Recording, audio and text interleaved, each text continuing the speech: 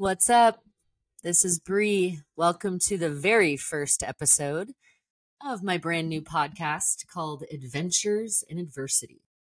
Thank you so much for joining. I've been super excited to record this, and if I'm being very honest right now, crazy nervous because, this is a new adventure for me, this podcast, but I'm excited, more excited than nervous. So that's what we're going to go with today. So for this first episode, I thought I would just take maybe 5 minutes to tell you really three things. First, who am I? For those of you who aren't my friends and family, which probably for this first episode, you already know me, but I'm going to say who I am anyway, because we are going to have more listeners one day and they're going to need to know me too. Who am I? Why am I doing this podcast? Like, what's the passion behind it? Why am I starting it? And third, what do I hope that you get from it? That's really what I want the first episode to be about. And kind of to just give you a little bit of a preview of what it's going to be like when you log on and scroll through the episodes. So that is what I'm going to tell you today.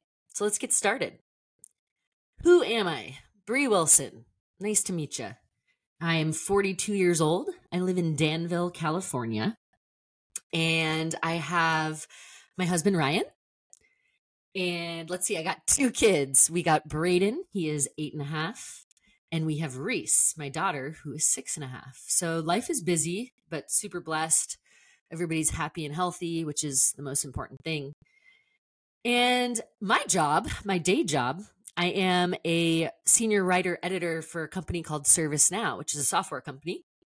And at work, I actually do the same thing that I'm going to be doing at this podcast, which is what it boils down to is I'm a storyteller. So I actually at ServiceNow create presentations and stories for our executives about how we use our own technology. And it's funny, day to day, we talk about the power of the story and the emotions that you want to evoke and how you really resonate and connect with people and the power of storytelling.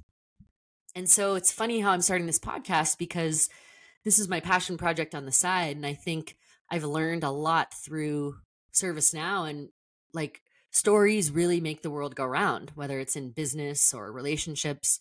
People just want to connect and hear stories about overcoming a challenge. So that's what this podcast is going to be about.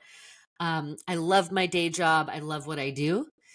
And I just want to see if this podcast is something I can do on the side and really just selfishly, get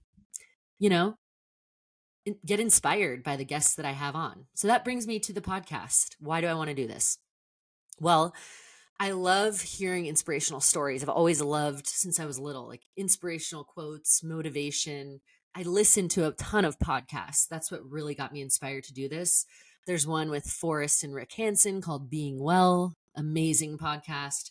The Mel Robbins podcast, where she basically just, makes you confront all your shit and you get your shit together and you face your fears.